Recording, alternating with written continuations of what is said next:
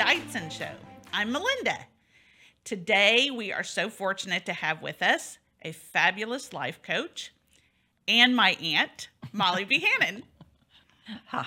Welcome, Molly. Thank you for having me. I'm so glad you're here. Me too. So, I know you have got wellness on your shirt. I do. Tell everyone a little bit about your background. Okay, well, I think let's talk about the mental health background. Yes, okay. That's what I mean. So I became an elementary school counselor, and back when we were doing desegregation, went into some of the lower socioeconomic, schools in Dallas, and I wanted to work with elementary students. Probably more so when they said, you want to do high school counseling or elementary? I chose elementary because I wanted to do preventive counseling. Mm-hmm. And so I began that journey. And then I was asked to design and implement the first developmental guidance program in the ISD back in the 70s, actually. So that kind of began my journey with mental health. From there, at some point, I decided to go into private practice and became a therapist and opened Park Cities Counseling Center. And that was about a 25-year journey. In that period of time, I also did a lot of counseling and consultation with school counselors. So I began to focus on the wellness of the counselor. Oh, yes, that's important. And that kind of, sped me along. And then, I don't know, 10 years ago or so, I decided to transition into life coaching, partially because I wanted just to work with people that knew they had a direction and it was a little easy. I wanted to make mental health easier access for people and not so formal, like to have to go into the therapist's office. So I said, I'll meet you anywhere, anytime, and let's just talk and take the stigma of therapy away. Yeah, we're not getting shrunken. That is correct. There is no shrinking. That day is There's past. only growth. So I focus on personal growth and wellness specifically, became my, my expertise areas. And you were doing wellness before it was in fashion. Yes, I was. No one knew what you were talking about. I was considered probably woo-woo a little bit, a little out on the limb, like Shirley MacLaine, if anyone remembers that. But when I was president of the Texas Counseling Association, I was drawn to this concept called wellness, and I went to a national convention, the American Counseling Association, and their keynote address was on wellness. And I sneaked out of a meeting I had to be in and ran in there, and I just knew this is where I want to put my time, my energy. And so the year I was president, I did my theme was winning with wellness. Oh, that's great. And this was in the 90s probably.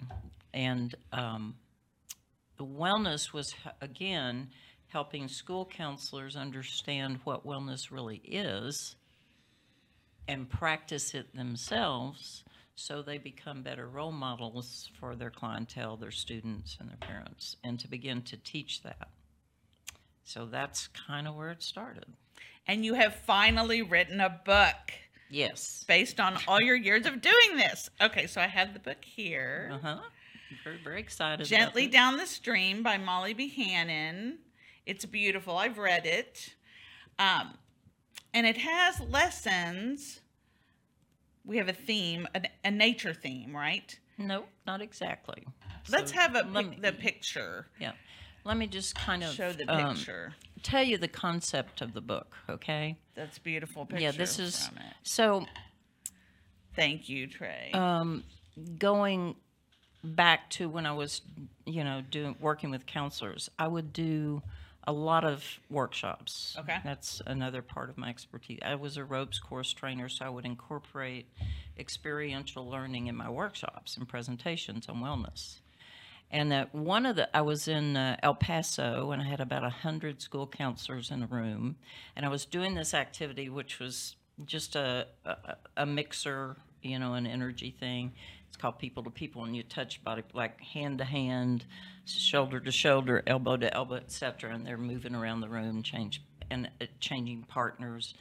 And at some point, I just said bottom of foot to bottom of foot, and they all went, "How do we do that?" And they all sat down on the floor, and put their feet together. And I said, "Oh, since y'all are sitting there, let's do a physical thing and stretch." So I had them take each other's hands, kind of like you're doing this, and they were doing this. Okay. And this was totally random. And this is why I'm going to tell this, because it's in the beginning of the book that I tell why I did this book. So they look like they're rowing a boat. So I said, okay, let's start singing. So we did. Row, row, row your boat gently down the stream. And as we did that, I looked at them. I said, you notice in that little song, it doesn't say row like heck upstream. It's gently down the stream. And so they were sitting on the floor, and I said, let's talk about that. What keeps your all's boats from going gently down the stream? And I was talking more about their work environment, because it's very stressful as a school counselor when you have 1,200 kids and you're by yourself. And so they started giving me all the reasons that their boat didn't go gently down the stream. And it was everything from there's a hole in my boat, to I have too many people in the boat, to I'm trying to beat somebody else's boat, to I don't even know where my boat's going. And so the list began. And so as I also, at the end of every workshop, people would always come up to me and say, do you have a book that reminds us of this? So 20 years later, I finally said, yeah, I now have a book that reminds you of this. So that is why the title is Gently Down the Stream, and it's basically 10 rowing tips to help you have a healthy, balanced, more peaceful journey.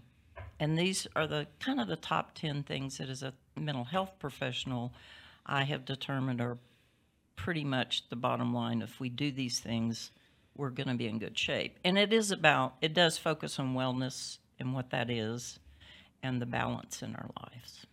Okay, so you and I are saying wellness and balance, and we know what we think we mean, but some people listening may not know. So what does that mean? Thank you for that question.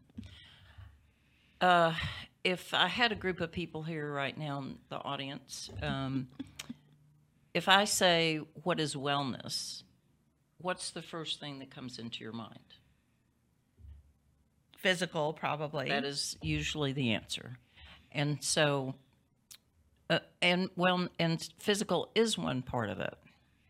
So this is when I want to take that moment to help explain what wellness truly is. And we actually, in the Texas Counseling Association, have a definition that we use that I promoted and now is used this is what it means. Basically, it's understanding that everything you think, everything you feel, everything you do, and everything you believe has an impact on your overall well-being. So there's 4 aspects. We call it dimensions or aspects. You have a physical dimension, you have an emotional, you have a spiritual, and you have an intellectual. And then understanding what those are, I can kind of briefly tell you that if that's it. So physical is rather obvious, but not totally. So physical takes on, of course, what you eat, how you move, but it's also about taking care of your body, prevention, going to the dentist, doing things. Some people take better care of their car than they do their bodies. The car rattles, let's get it fixed. The body rattles, we go, I don't want to deal with that. Yes. So it's being in your body and listening to your body and understanding your body. And things like, I don't know, putting on your seatbelt. Okay? Mm-hmm. All right, that's the physical aspect. The intellectual aspect really has to do with our thoughts, our belief systems. So everything that goes on, it's not about being smart. It's about using our mind, in a rational way and taking care. But it's also broadening your mind, learning new things, going to a workshop, learning new cultural things. Would it keeping your mind alive. Would it include, like you hear you should do crossword puzzle to help not have Alzheimer's? Would that fall into that, or is that more the physical? Maybe both. It can be both, but I think yes, I think it's keeping your mind active. Which one have I done? Emotional so you need aspect. emotional and spiritual. Emotional, in my opinion, is probably the most important and the least paid attention to. As a therapist, I would say the most difficult thing is to get people to process their feelings effectively. But it's our emotional is listening to our feelings, having a way to talk about them, understanding them. I always tell people, if you want to know what's true for you, go to how you feel about it, not how you think about it. I think historically we thought there were like 3 emotions, maybe 2, happy, sad. And then one benefit of the emoji world is if you look at all the emojis on your phone, it shows you there's more than 2 emotions. That's right. I used to have a chart on my coffee table at the office, and people say, I don't know how I feel. I said, well, here. And there's like 100 on there, and they're little pictures of the feeling. I said, emojis before emojis were cool. Exactly right. I said, you look angry. And they go, oh, well, I probably am. So, again, your body reflects your emotional self, too. One of the recommendations I would have for a lot of my clients who had trouble getting out of their head was to do something like massage therapy, or that's physical. It takes them totally out of their head. Dancing is good. Dancing is great because you have to think about the steps, so you can't think about your worries. There is a physical aspect, absolutely. The last aspect is, and I'm kind of simplifying these, but the last aspect is the spiritual aspect. And this one, it doesn't, I have to be very specific with this one. It doesn't have to do with religion. It can. But our physical aspect is more who we are, who we want to be, more your value system. What do I believe in? What matters? How do I want to be as a person? Having compassion for others as well as yourself, and honoring those things. So when you take those 4 components, it's called holistic, basically, and most people have heard that. So when a client comes in with me, I immediately go to what's missing, and I look at those 4 quadrants, and I have that chart in my, when I do this, it's because I do this thing with 4 quadrants and a pie. Okay, you need to be working more on the emotional aspect. Or where's the balance? It's really about balance. So it's easy to get out of balance. Yes, it is. So you have those 4 components, and if you just take the time to see that you're bringing all of those into your world, you will stay balanced, and it helps us stay healthy. Because the negative energy is what affects us physically and causes depression. And, well, go back to feelings. Emotions held in are going to cause either blow up and have panic and anxiety attack because it's accumulation of all the feelings not dealt with, or you're going to implode and be depressed. And the way out's going to be to deal with the feelings, okay? So when I look at a person that's, obviously, if they come into the therapy, they probably have a lot of emotional stuff going on. So we need to make sure the other aspects are being looked at every day, because they're caught up. If it's a divorce, there's a lot going on. So we sit down and say, what are you doing for yourself every day? How are you dealing with yourself emotionally, physically, intellectually, and spiritually? So it helps not be all over the place over here, and helps us come back into balance so we can manage our lives better. Sometimes when people come to me, they're so upset that I just try to take them back to basics and say, are you sleeping? Correct. Are you eating? Are you breathing? I'm watching you not breathe. You're holding your breath, Exactly. That's right. The body will totally show what's going on with you.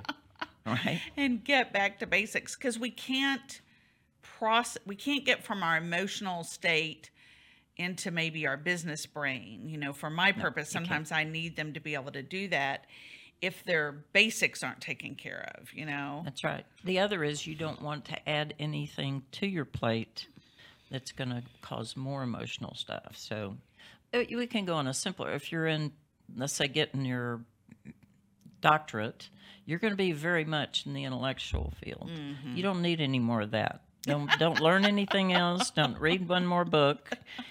Get over here and row your boat. Go take a dance lesson. Go to nature. Nature in the yes, there's a lot of nature in the book because I think it is the best balancer for me personally. Me too. When I'm out of balance, I go to the woods, and that just But I help people figure out where that is, and you can do it in your backyard. You don't have to go to the woods. So. I have a beautiful backyard and front yard. I love nature, and as you know, I go to Broken Bow a lot. Yep.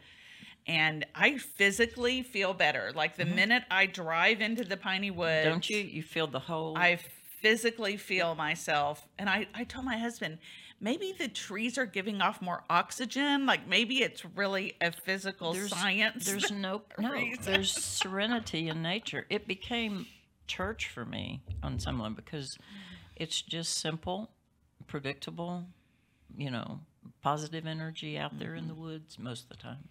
Well, and it's such, if you are religious, which I am, it's such a gift from God. Exactly.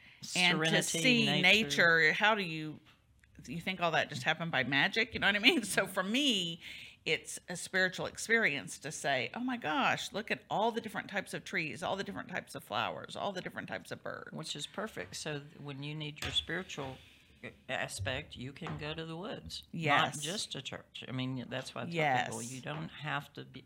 It's being mindful of what's out of balance and knowing, some of the steps to take, and that's kind of where the book comes in. So when I did this, the other thing, having been a mental health professional for most of my adult life, I wanted it to be very simple because that's the other thing. It's what most people say, when you're sitting there having panic and anxiety and I'm working with you, I want to give you something that you can go home and have relief right then and there. Yes. And there's some just basic things that can be done. One you just said, breathe.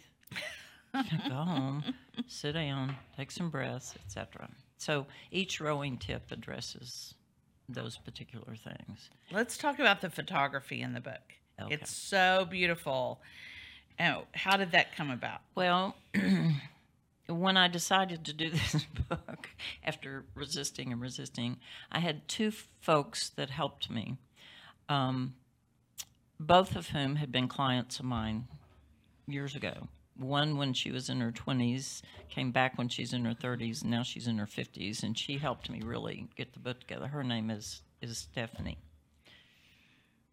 Barbara Davidson is a client of mine, a friend actually, who is a Pulitzer Prize-winning photojournalist, and I love her work. And I told Stephanie, I said, I really want Barbara to do the pictures in this book, but I don't know if she will. But she said, of course I will, but I just want to do it on a personal level, not a professional level. And I said, great.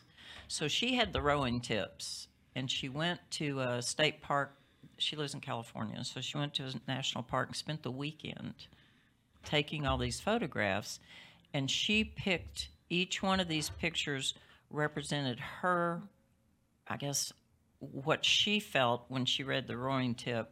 That picture matched for her the emotional connection in nature.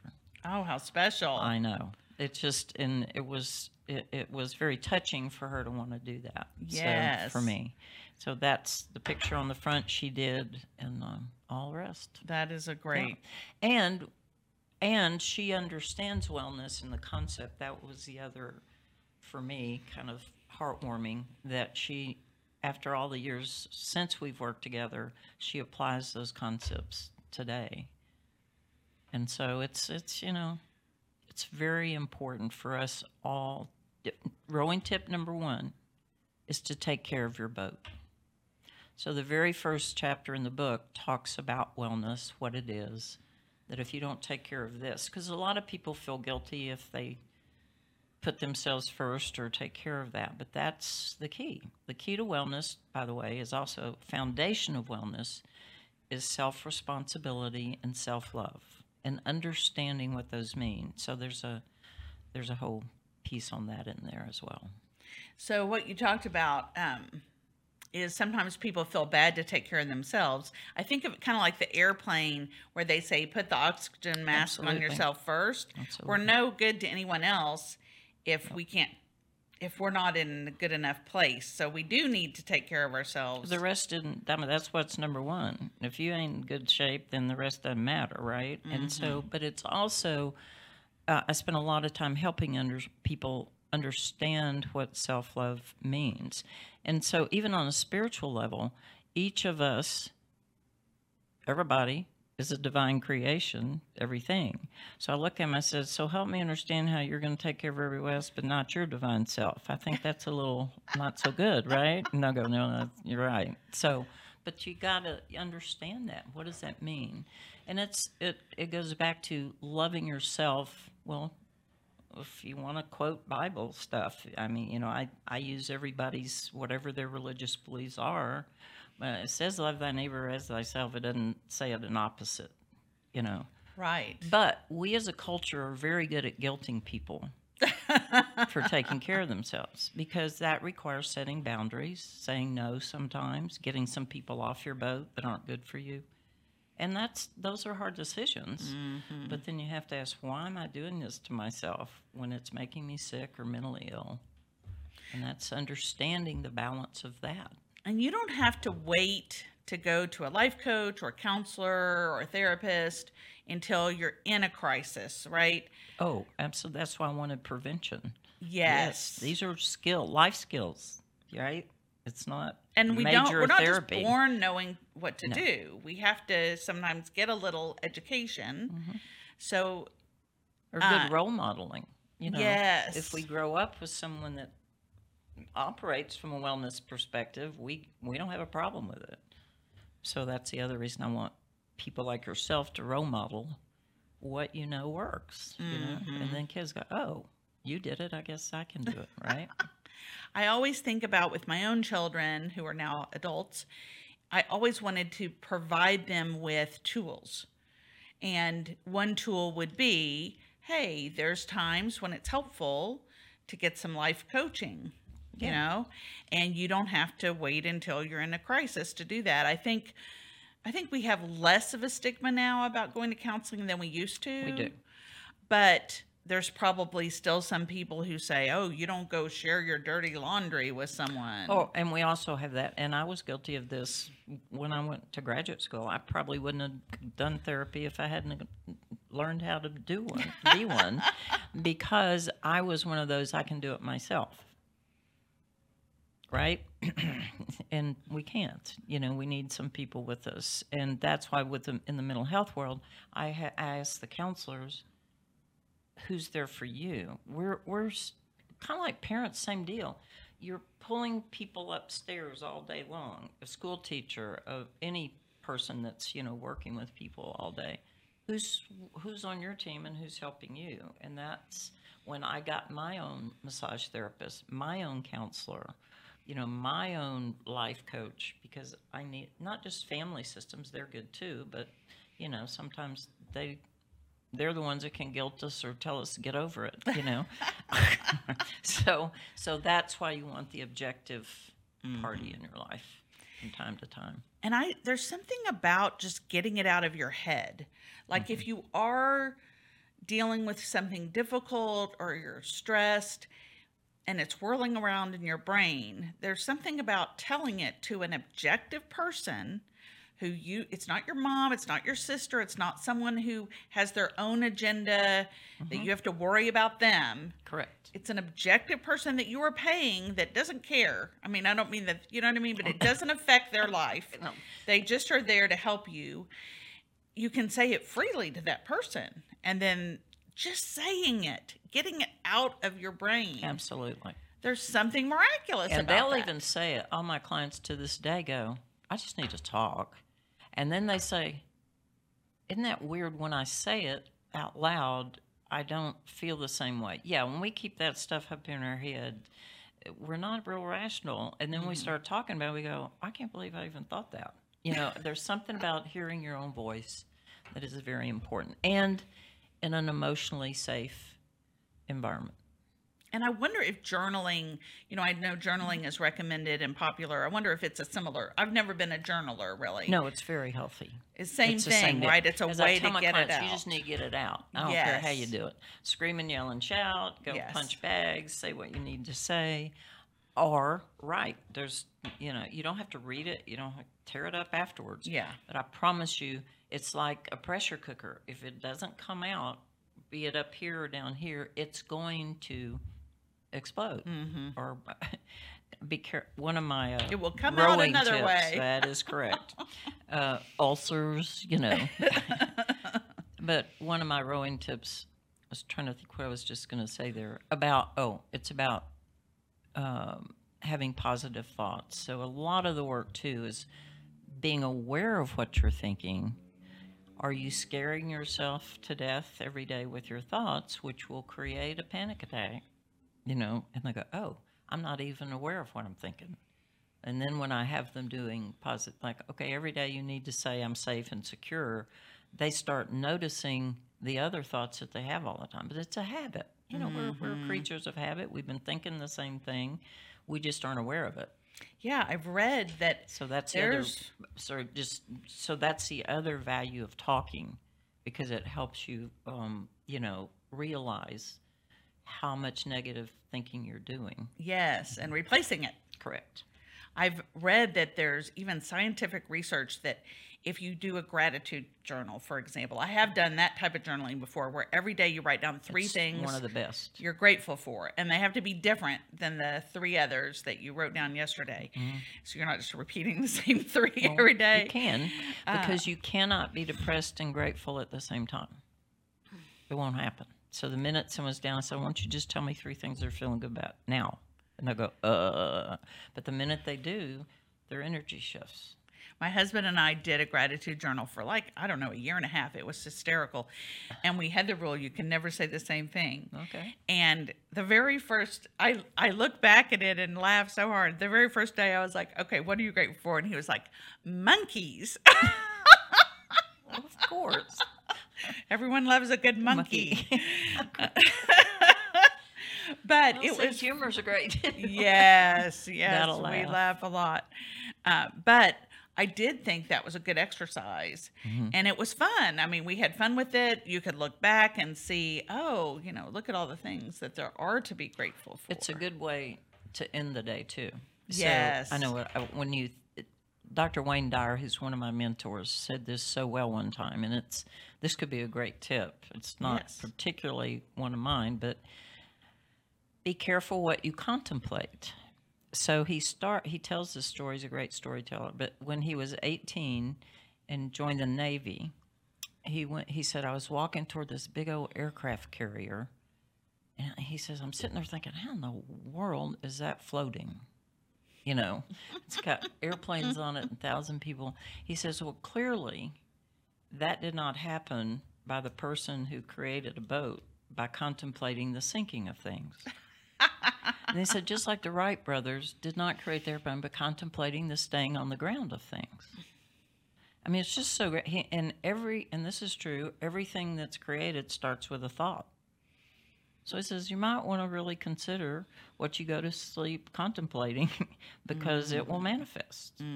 So it's like, what do you want to simmer overnight? So I used to do that one with clients before you go to bed. Think of something you're grateful for the day, or something good that happened this day. Not, oh my God, what I'm going to do tomorrow and all that stuff, because you fall asleep with that. Oh, that's good. And then it manifests physically. That's why people have so much stress and backaches and all those things. Yes. Lisa and I, my law partner, we work with a business coach. And every time we meet with him, the first thing he asks, first he says, is there anything you want to express? So it's kind of what you would call a feeling check. So we get to express that. And he's not a mental health professional. He went to MIT. He's a business person. Yeah. He's a math person, really.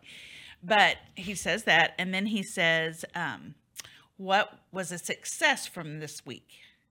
So we always start with that. And so I'm always looking back at the week and thinking, what went right? Right, exactly. So that's positive Positive energy. framework, right? So that is helpful.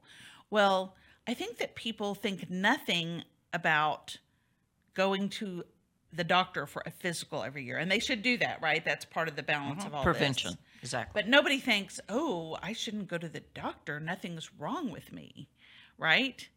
And that's where the mental health, that's where people need to have a paradigm shift, is you can go see a life coach or a therapist without having, you're already need to go to the hospital because you're having That such is right. Part of a yes, mental and health I breakdown. totally 100%. Thank goodness the world has agreed with this.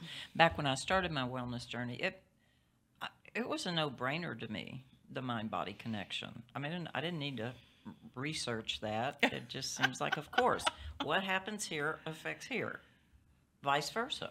So when I say holistic, it's kind of like with your business, or as I mentioned, the firm before, when I work with companies, what affects the individuals in the company affects the company. What the company's energy is affects the individuals. You can't separate them out. So when all are happy, and just like in a marriage, when one's off, the relationship's off. You know, when both are together and are well, then the relationship is well. So one thing you have done for us, and I know for others, is team building or helping in a business culture. Talk a little bit about that. Well, I think it's the same way working with an individual. I love to work with environments and make them healthier. So what makes a healthy work environment? Positive energy, reinforcing, setting boundary. You know, it's the same, really the same aspect to me as an individual. So I just help businesses look at what's missing. Is it a safe, emotionally safe place for people? Can I come to you, the boss, and say I'm not happy, or am I afraid to talk? Is there gossip going on? Is all of that stuff? But the more we know each other, the safer the environment. So a lot of my work is to bring people together so they have a trust level with to work within, And I think reinforcing them so they feel good about what they do. well, and the longer that you want to, in a business, you want to keep people a long time, right? If they're good, you want to keep the people.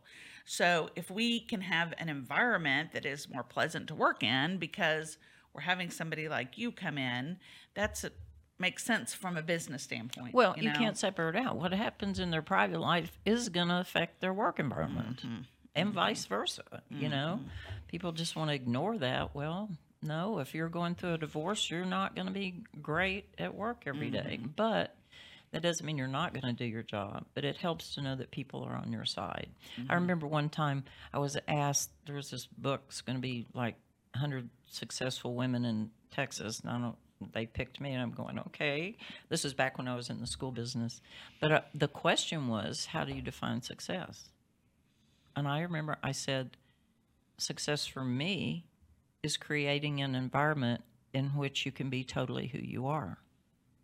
So it comes down to authenticity, because I'm going to be good if you let me be who I am, and vice versa. That's very powerful.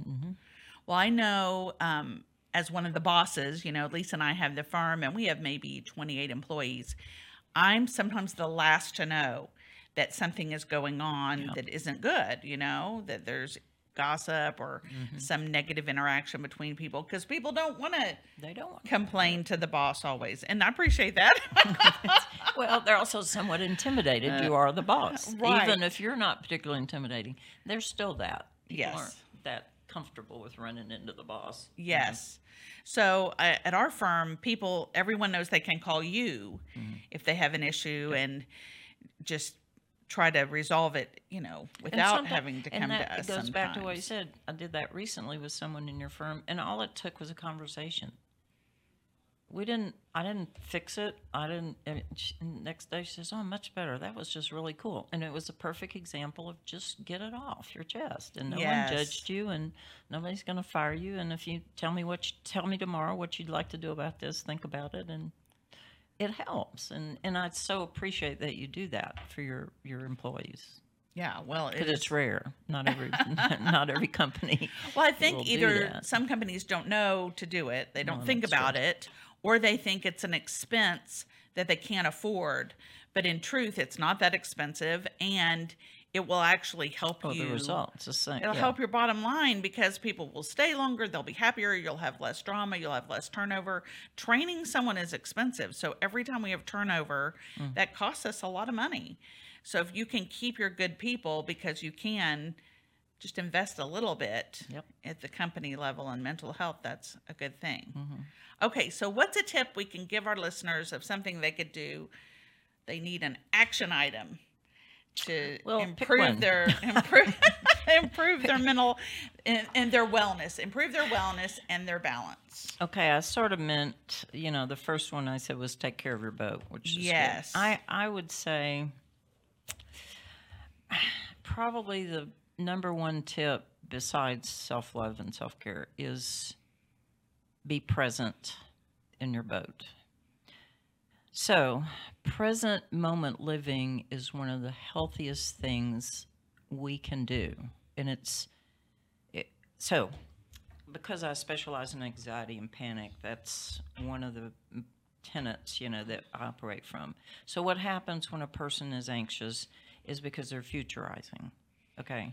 So if you and I sit here and go, oh my God, next week this is going to happen, and what if that happens? And we start the what ifs and the what ifs and the what ifs, the body automatically goes into fear.